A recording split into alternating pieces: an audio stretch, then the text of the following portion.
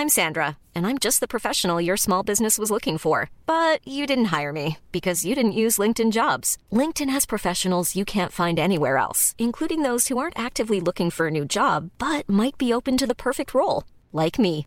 In a given month, over 70% of LinkedIn users don't visit other leading job sites. So if you're not looking on LinkedIn, you'll miss out on great candidates like Sandra. Start hiring professionals like a professional. Post your free job on linkedin.com/people today. Mother's Day is around the corner. Find the perfect gift for the mom in your life with a stunning piece of jewelry from Blue Nile. From timeless pearls to dazzling gemstones, Blue Nile has something she'll adore. Need it fast? Most items can ship overnight. Plus, enjoy guaranteed free shipping and returns. Don't miss our special Mother's Day deals. Save big on the season's most beautiful trends. For a limited time, get up to 50% off by going to BlueNile.com. That's BlueNile.com. Here's a cool fact. A crocodile can't stick out its tongue. Another cool fact, you can get short-term health insurance for a month or just under a year in some states. United Healthcare short-term insurance plans are designed for people who are between jobs, coming off their parents' plan, or turning a side hustle into a full-time gig. Underwritten by Golden Rule Insurance Company, they offer flexible, budget-friendly coverage with access to a nationwide network of doctors and hospitals. Get more cool facts about United Healthcare short-term plans at uh1.com. Make a difference. Relish a great work-life balance. Enjoy generous benefits and competitive pay. Go home each night feeling fulfilled by your work. Work for an employer of choice. Work for Blue Ridge Hospice. We're always looking to hire compassionate RNs, CNAs, or anyone interested in office or thrift shop work. We've been your not-for-profit community hospice since 1981. Visit our website for more information or to apply today at blueridgehospice.org. That's blueridgehospice.org. Blue Ridge Hospice is an equal opportunity employer.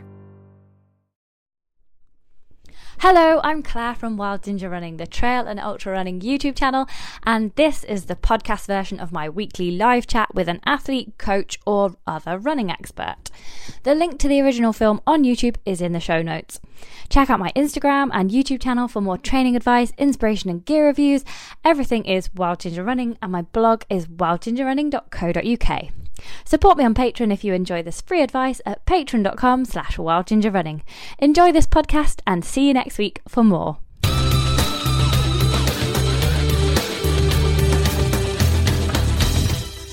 Right, good evening everybody. I'm Vicky from Wild Ginger Running, and tonight I'm joined by Ali Bevan, who is going to be talking to us about his book, which is fantastic, and you can download that or buy that and have a good read. And there's some amazing stories in that book, and we're going to go through with some of those tonight. If you've got questions, hi John, I can see John's online. You can bob them in the comments box and we'll do our best to answer them and get to all of those throughout this evening. So Ali, thank you very much for joining us. We'll just start off with a little bit about you, how you got into running when you were younger, and sort of how it's all sort of grown. I know you're very modest about your own achievements and quite self-deprecating about things. Justifiably so, yeah. So we're going to talk through some of those as well. So Ali, if you tell us a little bit about growing up and how you got into the sport and things like that, that'd be a great starting point. I only started running when I was a student, I think. So the first time I ever went for a run, I was probably 19. Right. I was living in Edinburgh, and I guess just by default, I was always hill running because I lived next to like Arthur's Seat and the Hermitage and stuff. And Edinburgh is a pretty good city to be a hill runner or a trail runner in. And I don't know, for whatever reason, the thought of going out all day kind of appealed. So I did that, went out and ran around in the Pentlands and all this sort of stuff. Who did you start off with? Were you on your own or with a club or? God, I should have joined a club. Like, I often wonder how much better I would be if I joined, the Edinburgh Uni Club or Carnegie when I was, 20. No, I was just on my own, really. Like, initially I went running with a few flatmates, but then my interest outlasted theirs, and so I was just going out on my own, I suppose. I suppose getting into hill running, like doing races and stuff. I met a guy called Graham Nash, Right. who's best known for having done Ramsey's round 6 times or something out in the Pentlands, and he just stopped to chat and asked if I was training for the Pentland Skyline, which, well, I asked him what that was, and it's a race that goes around most of the tops in the Pentlands, and it was on the next weekend, so I thought that sounded like a good, reasonable thing to do. Wow. Yeah, and so on and so forth, really. Was that one of your first kind of races then, the Pentlands, or not? Or I'd done this thing called the Mighty Deer Stalker, which is in the Borders, which is this sort of trail race, obstacle course race before that was really a thing. Like, the obstacles consist of they've nailed planks across downhill mountain bike trails. Like that. Right, okay, good. That was the sort of level of finesse that was involved. But I've done that a few times, and enjoyed it. It's fun. It's pretty hilly. But the Pentland Skyline was my first proper hill race, and I remember being very nervous showing up because it's an AL race, so L long, A lots of climbing. Did you have all the right kit, or had you had to beg and borrow? I had all the right kit, but I didn't have all the right experience because it says somewhere on Carnethi's website that you should have done 2 AL races before you enter, which is kind of circular. Yes. It doesn't make a whole lot of sense. And so I, was kind of worried showing up at the Hill End ski slope to pay my £5 and get my race number. I was concerned that they were going to ask me for, proof of relevant experience. That wasn't going to be a liability. But they didn't, so that was fine. I went out too hard, blew up horrendously, didn't eat any of the food that I had in my rucksack. Oh no! How long is it roughly? What sort of distance is that one? It's 26 or 27 kilometers and 2,000 meters of climbing, maybe. So it's a very ambitious first race to sort of do. I think naive is probably a better word, but yeah. Were you hooked after that and then just went on to bigger things, or?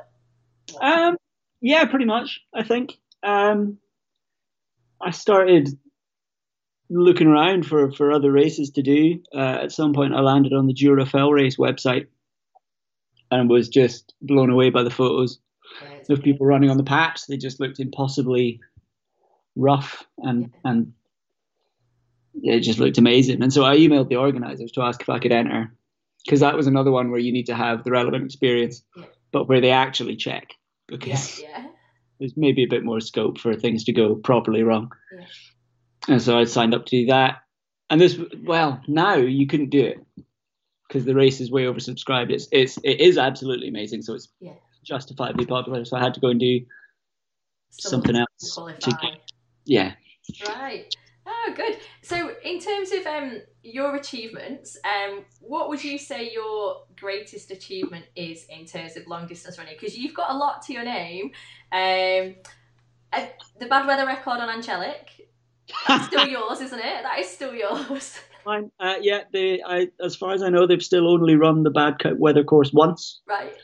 And there were 21 people in the race that year, and of those, I was fortunate enough to be the fastest. Excellent. It must have been pretty bad, though. The weather must have been pretty grim up there. Do you know, that race is cursed. It's been 5 years. It's the second weekend in July. Oh, right. And I don't know if they've ever had good weather for it. It's a fundraiser for the mountain rescue. Right. Like, registration and tea and cake afterwards is in the mountain rescue base in Dundonald. And on I think at least 2 occasions, mountain rescue have had to go out and look for runners. And actually rescue people who've been hill, way and all this. Wow. But yeah, every year I'd give Ray Wilby 20 quid so that he doesn't put the bad weather route on. Yeah, so you can keep your record. I think that's a great idea. That's the way to do it. Yeah. And the Cairngorm 4,000 record you had for some time. I'm not sure how long. This is stuff that I've just found out about you, and I've been researching. I've got loads of stuff to spill. I mean, that your friend stole that one, didn't he? That is the best thing I've done, actually. That's about my best run. I do have the distinction of being the sort of shortest serving of the Cairngorm 4000's record holders. Most people get to keep that record for a decade, 20 years, something like that. I had it for a little over a year. And then Finlay Wild stole it from you, didn't he? Or Finlay broke it. And the fact that it was broken by Finlay is something I'm almost as proud of as the fact that I had it in the first place. Like, if you're going to lose it to anyone. I've just popped a picture of Finlay up there. Yeah, you don't really mind, do you, when you lose out to certain people? Yeah, there's not a lot you can do about it. No. So I know you say you've done quite a lot of the big rounds, or attempted some of the big rounds, and you say you've just had bad luck or bad planning or a bit of everything. What do you think? I know I was reading about it, it's like, I've failed the Paddy Buckley rounds and I've failed the Bob Graham rounds, and it's not failure, is it? You've not done it in the time that you wanted, or things have gone wrong, but it's still, it's an achievement. No, it's failure. Both of those attempts were in December. Oh, right. Well. If you were to write a manual for how to succeed on the big rounds, you probably wouldn't put that in there. And the Bob Graham, I got right. I got back to Keswick in under 24 hours. But I missed the top of Sergeant Man. No. Because it's the Lake District. They put cairns on everything. So I found this cairn and I was like, right, that's the... Anyway, everyone talks about the tops you missed. They don't talk about the ones you added. All the ones that you didn't, all the extra ones that you did. Well, I think I did at least one bonus Langdale pike. Yeah. Will you go back and do both of those again, do you think? Especially after this year with being inspired by other people and things like that. Are they two that you'd like to go back to? I mean, the Bob Graham thing, for all that it was unequivocally a failure, still one of the most meaningful things I've done, I suppose. Like, I was on my own. I didn't have any support. Right. Wow. I hadn't been on quite a lot of the route before. I hadn't wrecked it or anything. I just drove down to Keswick, had a cup of tea in a cafe, and then went off and navigated your way around the lake themselves. Yeah, it was dark for 16 hours. Wow. And all the rest of it. And so that was being out on your own for that long. I find quite a satisfying thing. I'd beat the drum all day for doing things in that sort of style. I think the more you're relying on yourself, the more you're going to get out of it. Yeah, that's true. Which is not to say that it's wrong to go with all your club mates and mosey around on the shortest day of the year, but I sometimes feel like if that's all you ever do, then maybe you're missing out on this thing. You like to make things difficult for yourself. That's definitely the way to make it hard, isn't it? On your own and December as well. Yeah, maybe. I'd like to go back. Whip round it in summer, couldn't you? No problem. But you like to make it a bit more challenging. There's stuff I'd like to do in the lakes. I'd like to go and do Eric Beard's 24-hour record route, which would count as a Bob Graham because it's got all the tops in it, but it's also got 11 more. Right. Wow. He was a guy. He ran it in 1963. He's a guy I'm sort of slightly obsessed with. There's a picture of him on the fridge just over there. He did all sorts of stuff. He also had the Cairngorm 4000s record, the Coolin Ridge record, all these sorts of things. So I think that would be a really cool thing to go and do. Yeah, definitely. And yeah, the Paddy Buckley, again, in December with my friend Andy Berry, who is right now running the Steve Parr round, actually, in the lake. And that was a less interesting failure, actually. We got 3 or 4 legs in and it just sort of fizzled out. Right. I got really cold. He was really knackered. And if no support as well, you can't warm up as easily and things like that, can you? It's more difficult. Yeah, we just sort of decided that being up in the state we were in December probably wasn't witty. So we had a nice walk of shame back down to the road. Well, lots to look at for the future, definitely, and things to make life difficult and rounds to go into yourself. Moving on to your book a little bit now. So this is your first book. You write anyway, don't you? I know you've written quite a lot for Fast Running and various articles and things like that. And you have a very humorous style. I do enjoy your style of writing. It's quite self-deprecating. You've got a little bit of fruity language in there as well, which we all like. So why did you decide to write this book? I really wish I had a sort of better book origin story. Like I should have been up a hill at sunrise and decided that I wanted to share the joy of running with the world. But actually, my friend Kirsty Reid, who works for Vertebrate, the publisher, texted me and asked if I wanted to write a book. Wow. So I said yes. She knew that I'd been spending quite a lot of my time watching people's GPS trackers and had time on my hands because I wasn't at work. And so she thought that there was probably a book in all the stuff that was going on. And I guess you were a lot of rounds, weren't you? You were out supporting lots of people on different things. Yes, that was the thing that kind of convinced me it was a viable idea, because I thought that writing just an almanac would be a bit dry, just a list of who did what and when. And I think that, so I was out with Donnie Campbell and his Monroe round and Dan Lawson on Land's End to John O'Groats, relatively briefly, a few other people. And I guess taking Land's End to John O'Groats as an example, because of the scale of it, most of the writing that you see about that is from this very zoomed out perspective, understandably. Like if it's just a news article, then it's 800 and something miles, 10 days. There's only so much fine detail you can go into. So I thought that writing about that stuff from a fairly nitty gritty first person perspective would maybe be a little different. Yeah. A little more insight into the sort of nuts and bolts of how those things actually work. Because I think for most people, you hear that someone ran for 10 days.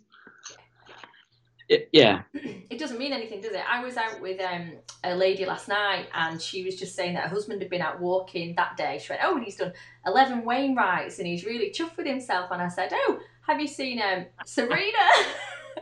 And she went, so how long did that take then? And I said, just under 6 days. And she went, he's rubbish then, isn't he? And she was so I was like, well, no, he's not rubbish, but this is something on a different level. And as you said, unless you write about all the detail in it, for people who've not been involved in those sort of rounds, it's very, very difficult to understand the level of planning, the level of support, and everything else that's involved in it, isn't it? And the people who are good at that sort of stuff, like on the Wainwrights or the Land's End, John O'Groats or whatever, I think unless you've seen it firsthand or maybe tried to do it yourself, it's really difficult to understand just how much those people are capable of putting themselves through. Yeah. You watch a GPS tracker and it's just moving along quite slowly. You don't really get a grasp of the substance of that. It's it's something I'm always in awe of. Yeah. People like Dan, Sabrina, whoever. Yeah, it's I think it's very hard to understand. I think that's what I liked about your book, is that you do bring to life the really crappy bits of taking part in things like that. And it is, I think I used to do a few ultras, but I never did over 50 miles because after 4 or 5 hours, I've kind of had enough. And I get to 8 hours, I'm like, right, I want to stop, I'm done now. And to carry that on mountains and hills for 6 days without sleeping more than, sort of 8 hours in the whole time, it's mind-blowing. I can't, as a runner myself, I can't comprehend it. It's really, really hard to think about, isn't it? Yeah. It's very, very difficult to put yourself in that situation of wanting to do it. So the question that people kind of want to know is, which is the most impressive record? And it's not one you can answer and say, this was it. But in terms of you writing your book, which chapters and which people, or which bits from different chapters and different people did you particularly enjoy or particularly like? Whoa! You've changed the question at the end. Sorry, I'll go back. Which was the bit? Sorry, that's fine. Let's stick with that. Okay. People ask me what the most impressive records are all the time, and I try and cycle through them. Yeah, one of each interview different person. I've lost track of where I am. So, in terms of things being favourites, I think that a lot of the most impressive runs sometimes don't actually get the credit they deserve. Mm-hmm. So if you look at what's a good example of that? So Kim Collison and James Stewart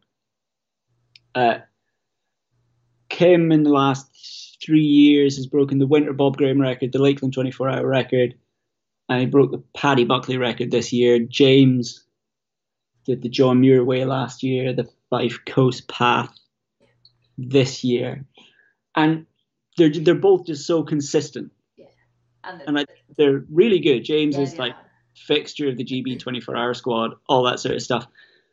And so, you see that they're setting out to do something, and you think, well, yeah, they're going to get it. Yeah.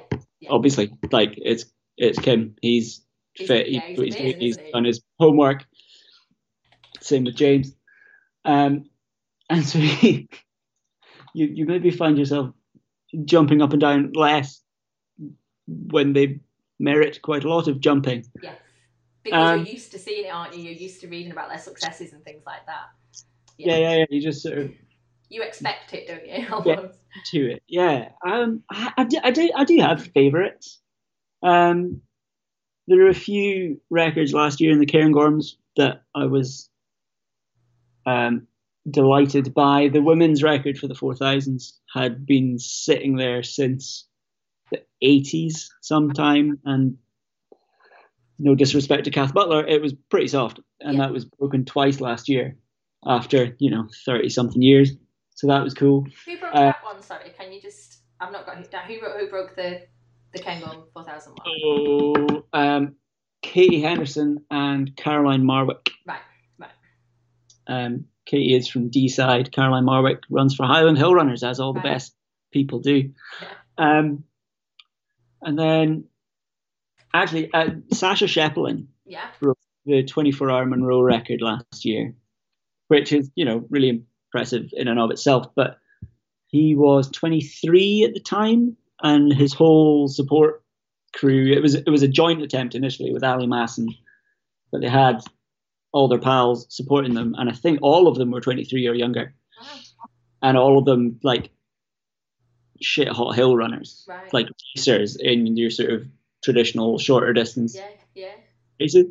And so to see a group of guys like that getting their teeth into some of the long distance stuff so early and succeeding is really exciting, because those guys... It's really exciting, isn't it? Yeah. How child friendly does this have to be, by the way? What's the time? 10 to 7. The rest of us look silly for the next 15 years if they want to. Yeah. And sometimes the long distance stuff can feel like it's the preserve of the crusty old dudes. So having it's really exciting that younger people are looking at these rounds and going, oh, do you know what? I could try that, because in history it has been the older generation who tend to do these things because you want the experience, you want your support crew and things like that. So it's very exciting when a lot of younger people are coming through and going out and doing things like this. It's a great time to be looking at records and things like that. Yeah. So hopefully they'll keep doing stuff, and I can keep writing books about it. Well, that's what I just said. One of the guys has just come on and said that records are just being smashed everywhere. It's really hard to keep up. It seems like every week there's a new record broken. And I've just said to Ali, he needs to write another book. You're going to have version 2. You're going to have to do one every year now, it seems. That'd be all right. Yeah, that was it. And George has just come on and said that he's planning to run 100k next week with almost no training, just a few 10 to 20k runs. Am I crazy? You'll manage, George. Everyone does stuff like that. It'll be a good story. Things, haven't we? You just get through it, don't you? You just get through it. So I was just going through some bits and bobs here. So other chapters from your book. I was trying to work out which people you've supported yourself on rounds. Can you tell us in your book which were the people you actually supported, or have you supported all of the people in the chapters in your book? I was trying to figure that one out. Luckily, I've got a copy of it here, so I can tell you. I've got a list of the chapters if you need some help. My friend Ian Stewart. Yeah. I was out with him. The two Stewarts. Yeah, that's the one. And then Donnie and Dan and somebody else. This is bad, isn't it? No, it's fine. John Kelly. Oh yeah, yeah, of course. Yeah, I was out with John on his grand round thing. Yeah. Yeah. And so the other people, the chapters for people that you didn't actually support, how did you go about sort of writing that? Did you set up quite a lot of interviews with the people who've done these rounds and find out information from them directly? Yeah, I mean, I don't know if I'd go so far as to call them interviews. I phoned them up. Yeah. And talked to them. And most of these people have got quite interesting things to say, which is good. Yeah. Saves things being too dry. And I would have liked to get out with more people, support more people. Like my friends who live in the Lakes, I'm always really envious of because they're out on Bob Graham or Wainwright's support every weekend, every day. Yeah, but it's whatever it is, 6 hours from here to the Lakes. Yeah, it's a long way. And not as many people come try and do things near my house. No. Which is inconsiderate of them. It is. We need to get quite a lot of people up to Granton on Spey, getting some records done up in the Cairngorms, definitely. I mean, that would involve them, I don't know, going running in the Cromdales. You're not a fan, are you? Not something I would wish on anyone. Is it the heather? Is it just heather and peat bogs all the time? Yeah, like, I remember last year, do you remember we had 6 weeks, pretty much, of sunshine? Yeah. Yeah, lockdown was beautiful. March, here, April, May. It was, hot for here. It was 20-something degrees most days. Yeah. And like towards the end of that, I went for a run in the Cromdales, and I was up to my knees in bog on the tops of the hills. It's like water doesn't flow downhill. No, why is it there? It's just not good, is it? It's like it's got its own physical laws, which are all designed to make sure that it's a shitty experience for anyone who goes around there. That's what I like in your book, and that's what I like in your articles on fast running. That it's like, oh yeah, everyone says go to Aviemore, go and run in the hills on Aviemore. It's amazing, and you're like, it's not, it's crap. Don't come and run on the Cromdales. And you look at the hills in the distance, and you're like, yeah, I want to get to there, but you can't because you've got this really horrible bit of running here as well. And that's what I like about the book, is that you tell the bad bits, because everyone who's on here watching, people who watch this after, running's, it's good, but it's also really bad, isn't it? And people who start running and they've got that sort of joy of it for a while, and then they start to move on to other things, and you choose your level that you're comfortable at. And when you're doing sort of long runs and you're up in the mountains and stuff, there's days and bits of days that are pretty grim, really.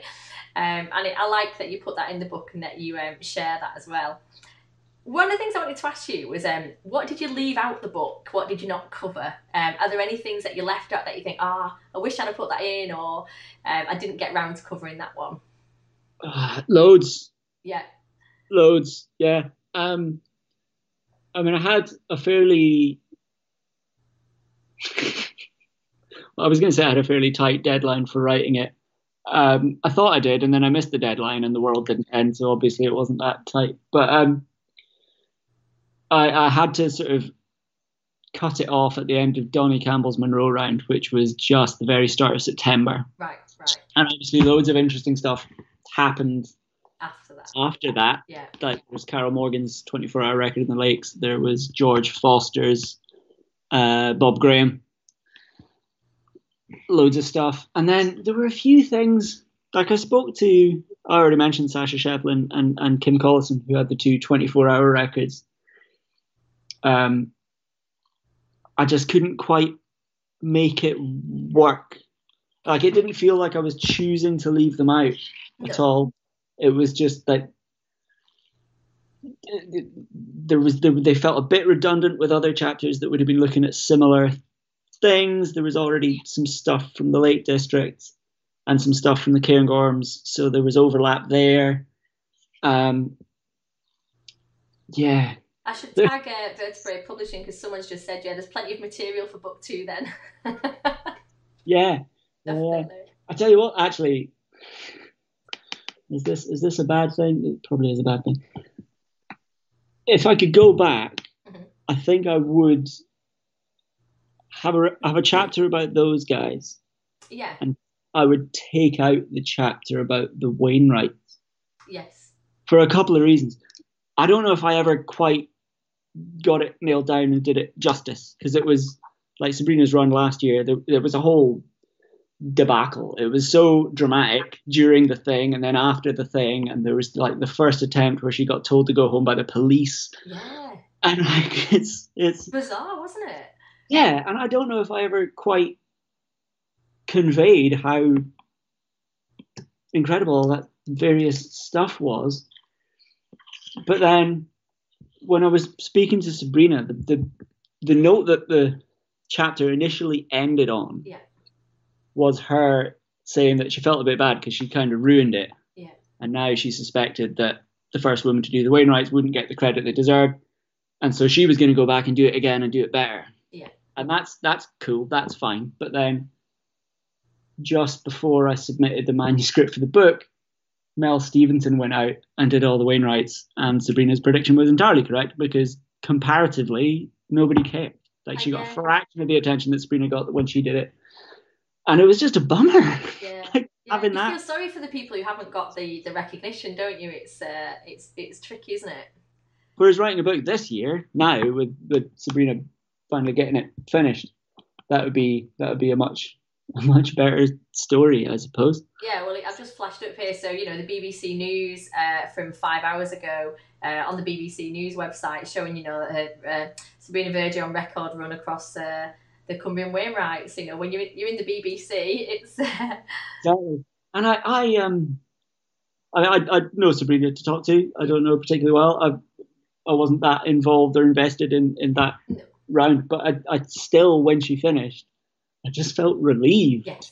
Yeah. Because like after last year's mess and then this year, her first attempt, so unequivocally shut down by the weather. Yeah. Yeah. Like if it hadn't worked out this time, you'd be thinking she was cursed. Yeah. Yeah. Or you were something. really starting to feel for her, weren't you? And then when she set off, I've only met her once when we were in the lakes doing some sock testing. And she's great. She's very sort of modest and she's lovely.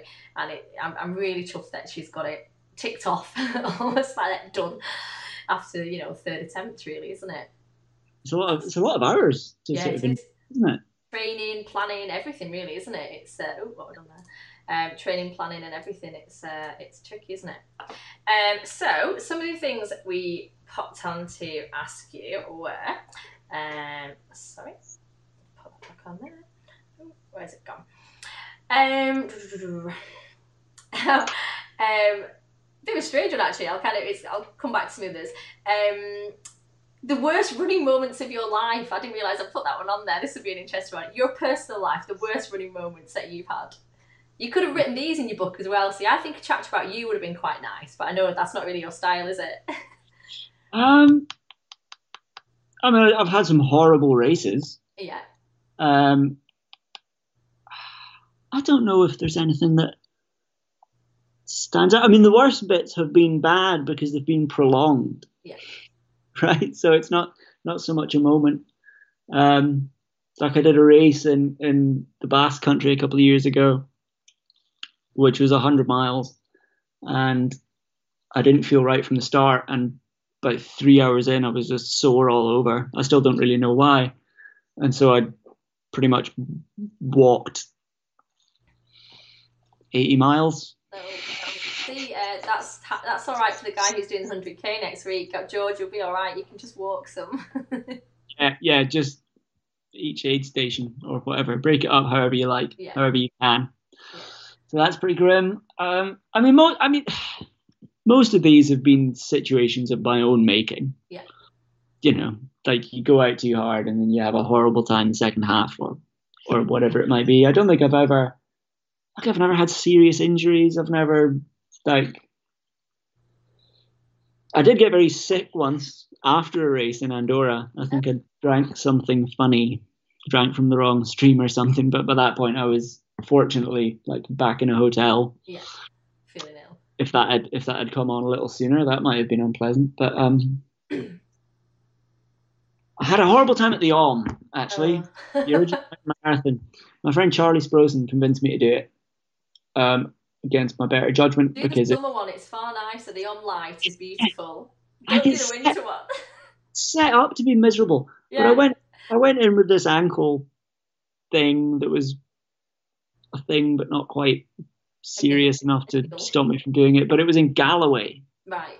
And Yeah. Galloway is like I know Galloway. Bromdale's, but worse. I was just going to say that. It's just Heather City, isn't it? Yeah. Was it around Merrick and Merrick Hill and places like that? Yeah. Yeah. So we walked the entirety of the second half of the first day because I fell down this hole and like hyperextended my bad ankle. Oh no. But even then, silver lining, we had the clarity to just drop out rather than spending 14 hours of uncomfortable pillow talk in a tiny tent. We just went to the pub, which was quite pleasant. Better way to do it. We felt pretty smug. Everyone else like spooning in their Terra Nova lasers, and we were just having drinks a meal. Happy days. Yeah. One of the things I found out about you, Ali, that I'm going to share. I'm going to say this because this was my highlight. The book's great, but this is even better. You might not know this at home, but Ali actually has a 2:12 marathon PB. Okay, you think Eliud Kipchoge's good? This guy's on another level, but there is something to add here.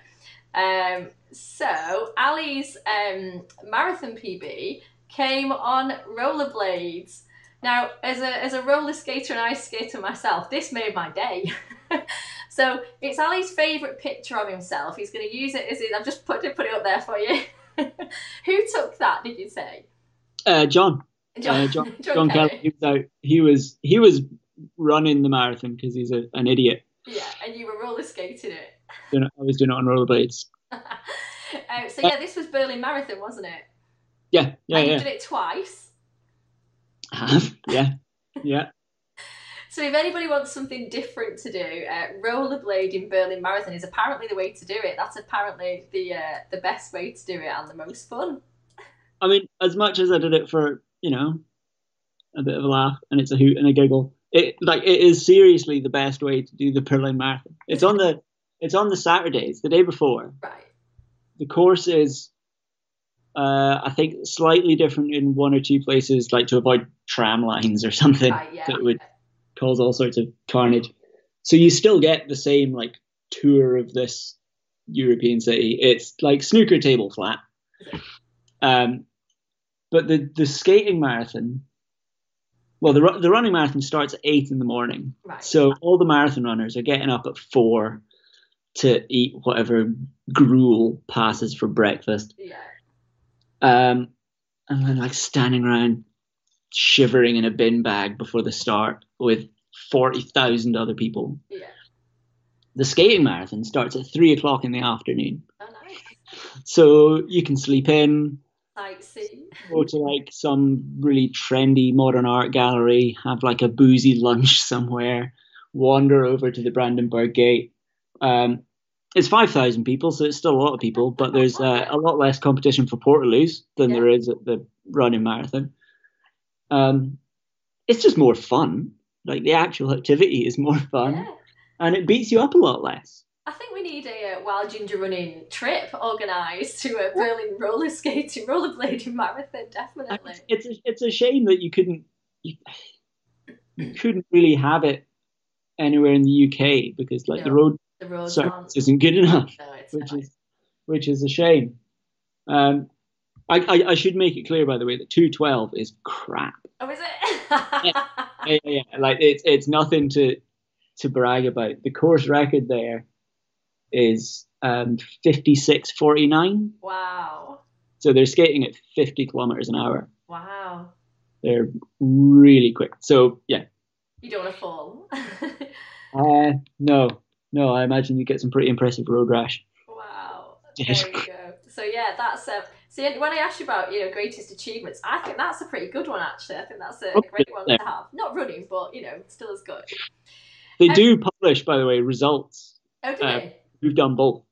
Right. Which intrigues me, but not enough to go and run the Berlin Marathon. It tends to be people who are pretty shit hot on skates, so they're just over an hour. Yeah. And people who are like just maybe around 3 hours, a little under the next day. Right. So I think I think someone who was, a 2:30 club runner. Yeah. Spent just a little while getting to grips with the rollerblades could go out and do pretty well. Yeah. Ooh. Tempting. Going back to the book a little bit, how long did it take to write the book? I know you were talking about deadlines and things, and how did you actually go about it? Were you sat at your computer a lot, or did you find times that you like doing it? How did you go about it? I was sat at my computer a lot, which doesn't mean that I was writing a lot. I went about it very poorly. Right. So I first spoke to Kirsty about it sometime in July. Yeah. Mid or late July. And then there was I signed a contract, which is the most grown-up thing I've done in my life, I think.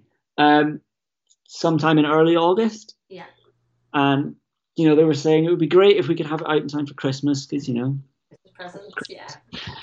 And, in an ideal world, that would mean we'd have a finished manuscript at the end of August. Yeah.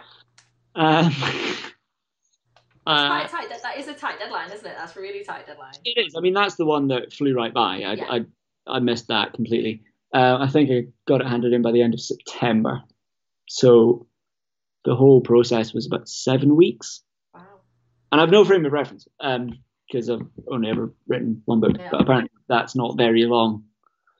I know. But it was kind of necessary to do that way, because it's the year is on the cover of the book, right? It's of its time. And I suppose things are changing so quickly as well, aren't they? Especially last year, you kind of got to get it published before things change again, and it's sort of out. Yeah.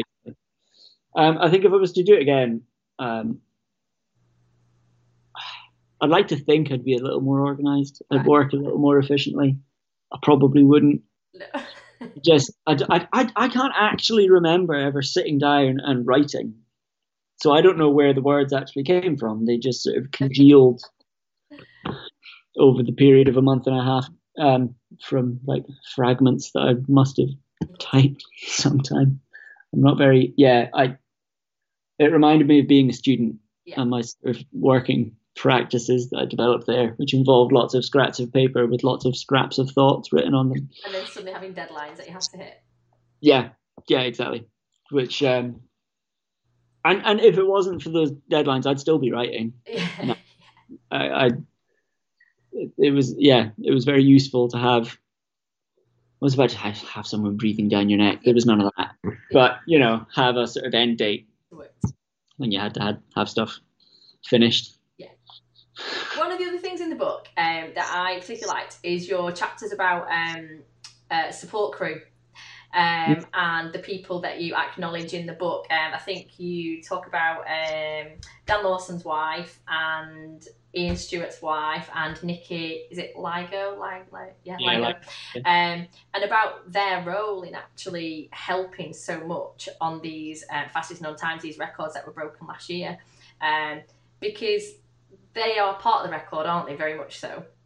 Completely. Yeah. And I think their role is overlooked as well, isn't it? So could you just tell us a little bit about, what you say in the book and your views of the sort of support network that these runners have in order to produce these fastest known times as well? I mean, a few people,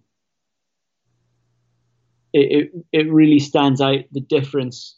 I mean, obviously, they've only done it once. They've never done it with a shitty crew, so we don't really have a control group.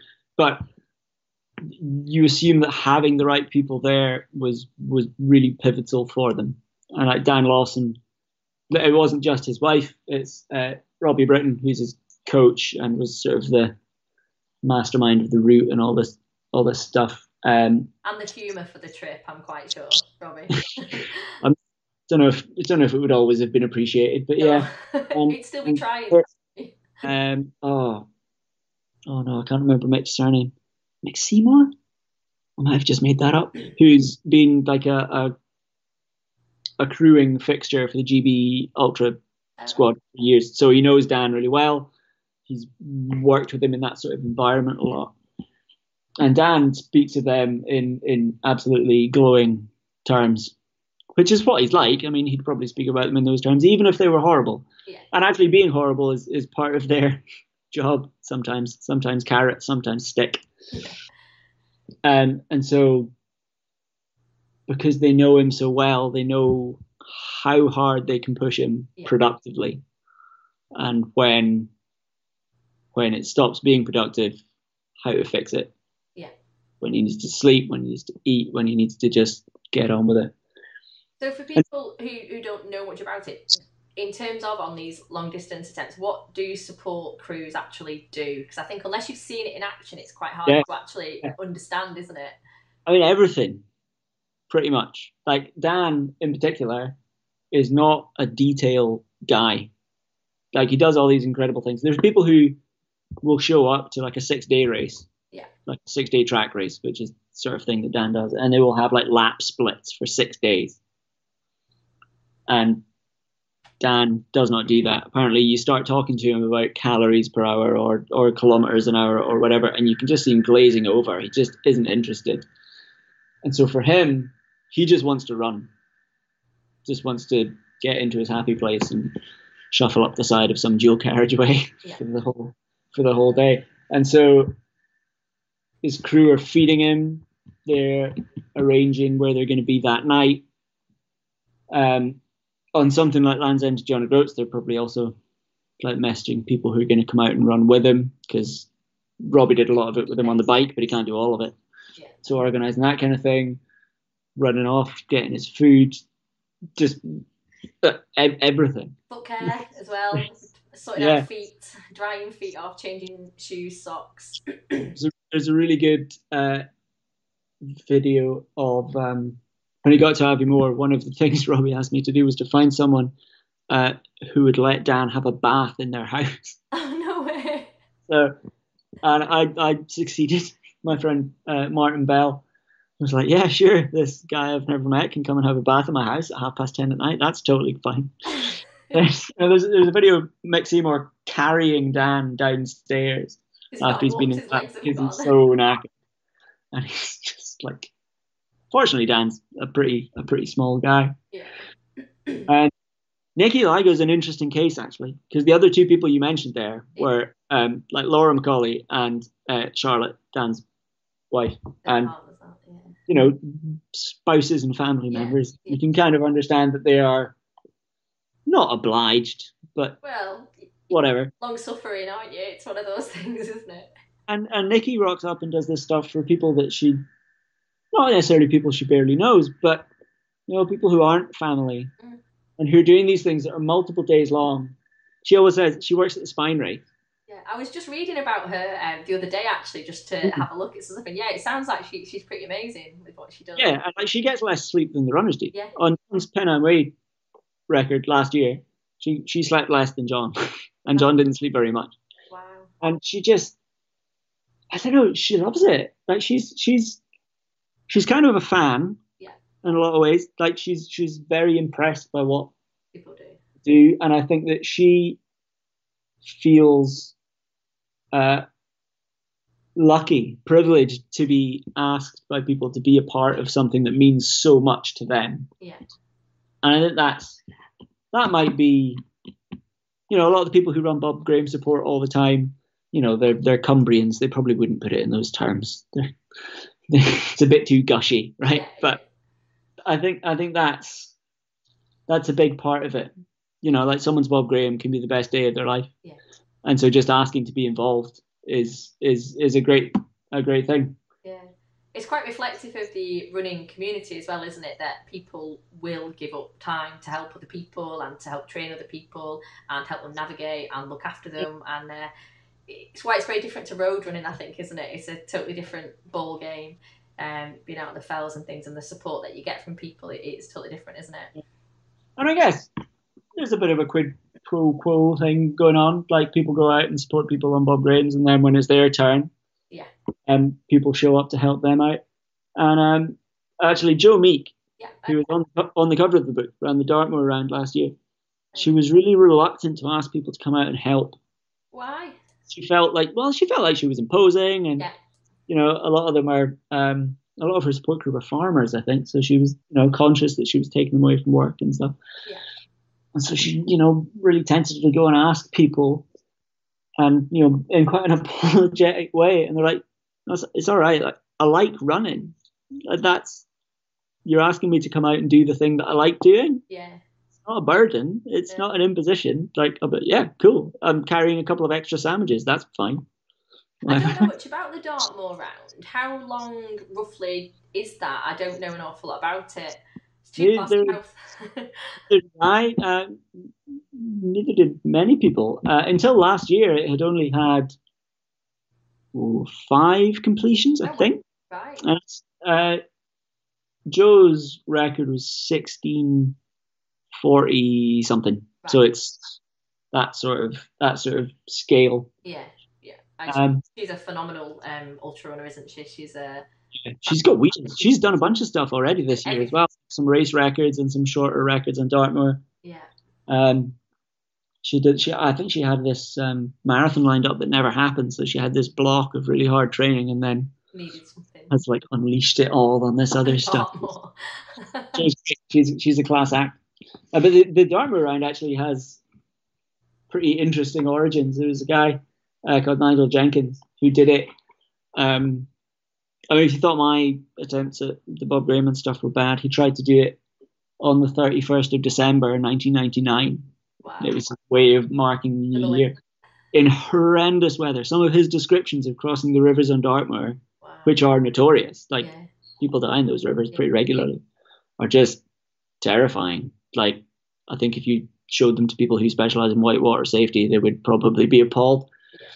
Just horrendous weather, and like made it back to the pub in time for last orders. Got most of the way through his pint of Guinness and fell asleep apparently. But it's great. One of the reasons Joe wanted to do the round was to kind of show people that there's cool running in the southwest. Yeah.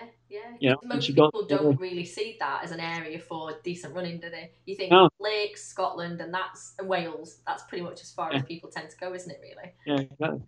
And so she'd got together all this crew of all the big names of southwest trail running, like all the people who'd done the round before her were there. Where's she based? She's not southern at all, is she? She stays. She's that's why she ended up doing it. So she was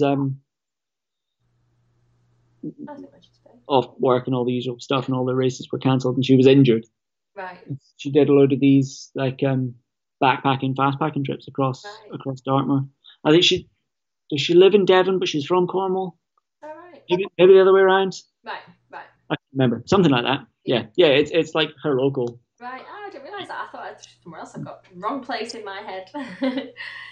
So, why are you so interested in fastest known times then? That's the other thing that we wanted to ask.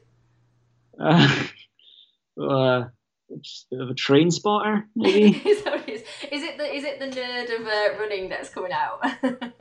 Yeah, I mean, I like hill running. I've always enjoyed reading about it. There's something about the really long stuff that is quite interesting. Not all the records are really long, but a lot of them have a lot of history. Yeah.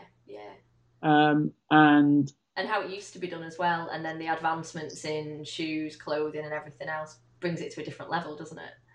Yeah. I mean, I think people talk about, the advantages that runners have now that they didn't have when Joss Naylor was doing stuff, or when Martin Stone was knocking about in the late 80s. I mean, he's still very much knocking about, but he's not knocking as far. Yeah. And the kit is better. Like, race vests are better than the canvas rucksacks that people might have been using back then. But I think the understanding of how those efforts on that scale should be done has improved a lot.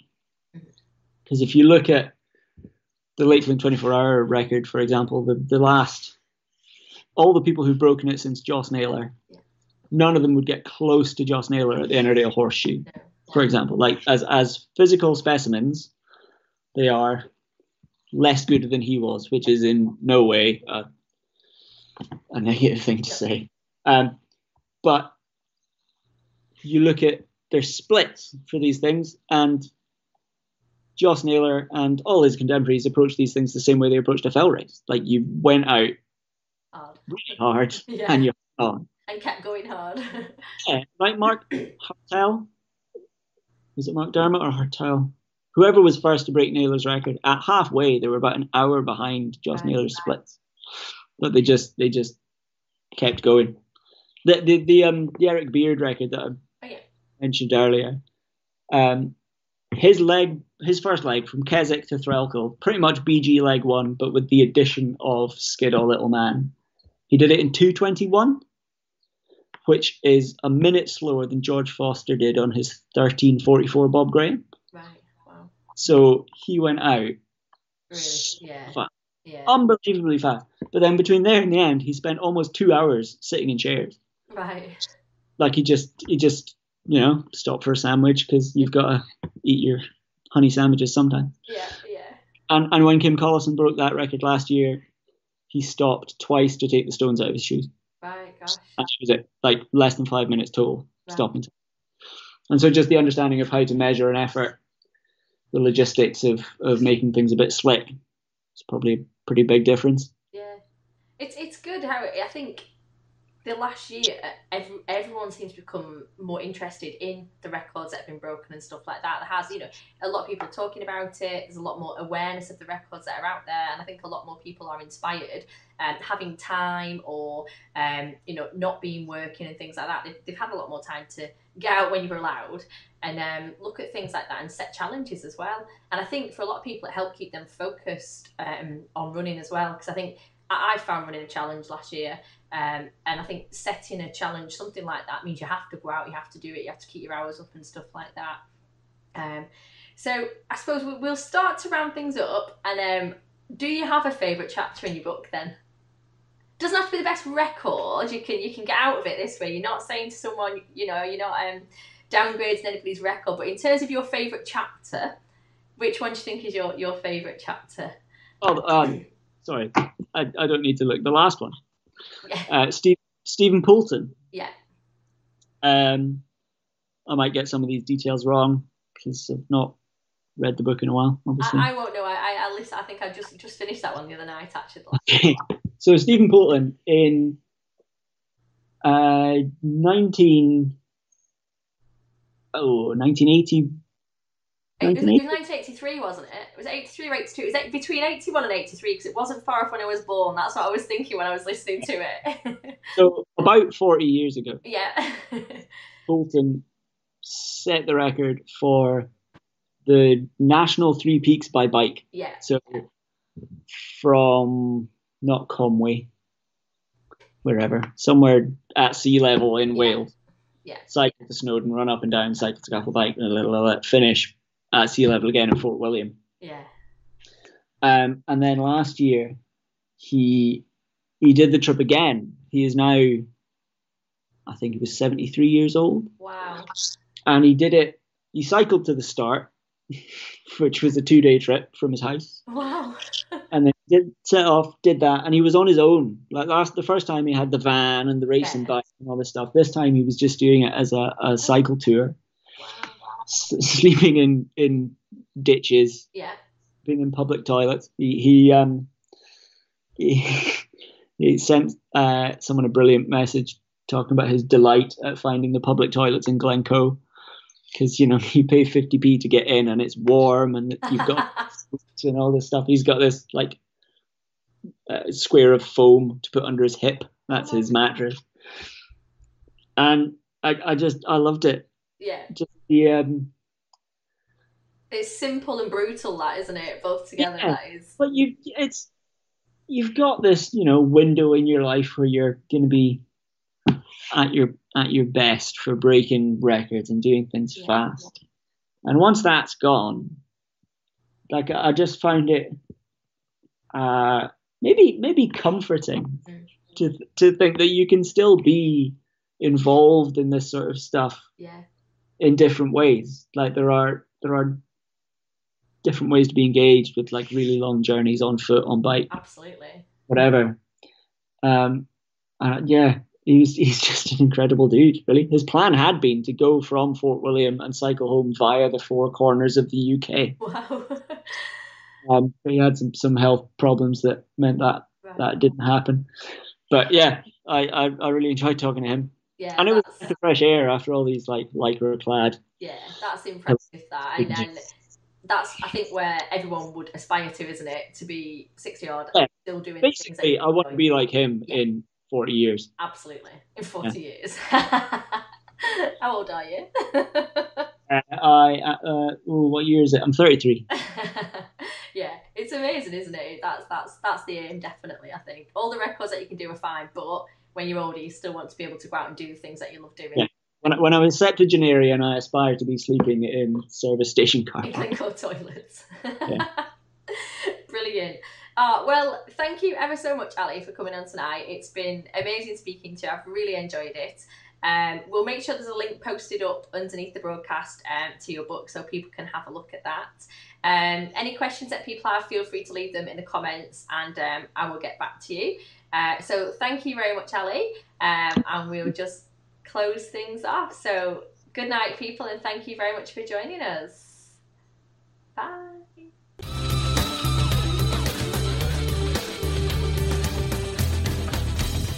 Hi, it's Claire here. I hope you enjoyed this podcast. These live chats take place every Wednesday evening at 6:30 p.m. UK time on Wild Ginger Running YouTube channel. And the link is in the show notes. I just wanted to let you know that you can find this and loads more advice and inspiration and gear tests all about trail and ultra running on my YouTube channel, Wild Ginger Running. There are training tips, advice from elite athletes, top coaches, nutritious recipes, key exercises, injury prevention information, and tons of trail kit reviewed, from running packs to poles, waterproofs to head torches, GPS watches, and shoes, and did I mention shoes? I've been going for a few years now, so there's a huge archive of content to help you out with your trail and ultra running. To quickly and easily find the information you need, simply type your query into the Google search box and then write Wild Ginger Running after it. Then Google will show you whatever blog posts or films I have on that topic. Give it a try. And if you appreciate listening and all the information I share on YouTube, you're also very welcome to support me on Patreon, which gets you some additional excellent perks and the chance to win some awesome prizes. For as little as the price of a cup of coffee every month, patrons get discounts, extra films, access to the exclusive Facebook and Strava groups, the chance to ask questions to every live chat guest, plus automatic entry into my monthly competition to win £400 worth of trail and ultra running gear. There are only about 150 patrons, so the odds on a win are way better than the lottery. Interested? Find me at patreon.com/wildgingerrunning. Thanks for listening, guys. Have fun, enjoy your run, and I'll see you on the trails. Planning for your next trip? Elevate your travel style with Quince. Quince has all the jet-setting essentials you'll want for your next getaway, like European linen, premium luggage options, buttery soft Italian leather bags, and so much more. And it's all priced at 50 to 80% less than similar brands. Plus, Quince only works with factories that use safe and ethical manufacturing practices. Pack your bags with high-quality essentials you'll be wearing for vacations to come with Quince. Go to quince.com/trip for free shipping and 365-day returns. Even when we're on a budget, we still deserve nice things. Quince is a place to scoop up stunning high-end goods for 50 to 80% less than similar brands. They have buttery soft cashmere sweaters starting at $50, luxurious Italian leather bags, and so much more. Plus, Quince only works with factories that use safe, ethical, and responsible manufacturing. Get the high-end goods you'll love without the high price tag with Quince. Go to quince.com/style for free shipping and 365-day returns. Mom deserves the best, and there's no better place to shop for Mother's Day than Whole Foods Market. They're your destination for unbeatable savings, from premium gifts to show-stopping flowers and irresistible desserts. Start by saving 33% with Prime on all body care and candles. Then get a 15-stem bunch of tulips for just $9.99 each with Prime. Round out Mom's menu with festive rosé, irresistible berry chantilly cake, and more special treats. Come celebrate Mother's Day at Whole Foods Market.